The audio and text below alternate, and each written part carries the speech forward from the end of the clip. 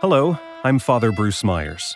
On behalf of the Anglican Church and the City of Quebec, I'd like to welcome you to this historic cemetery. During our visit with historian David Mendel, we'll meet some of the men, women, and children who were buried here, and as we do, learn much about what it was like to live in Quebec City during the 18th and 19th centuries.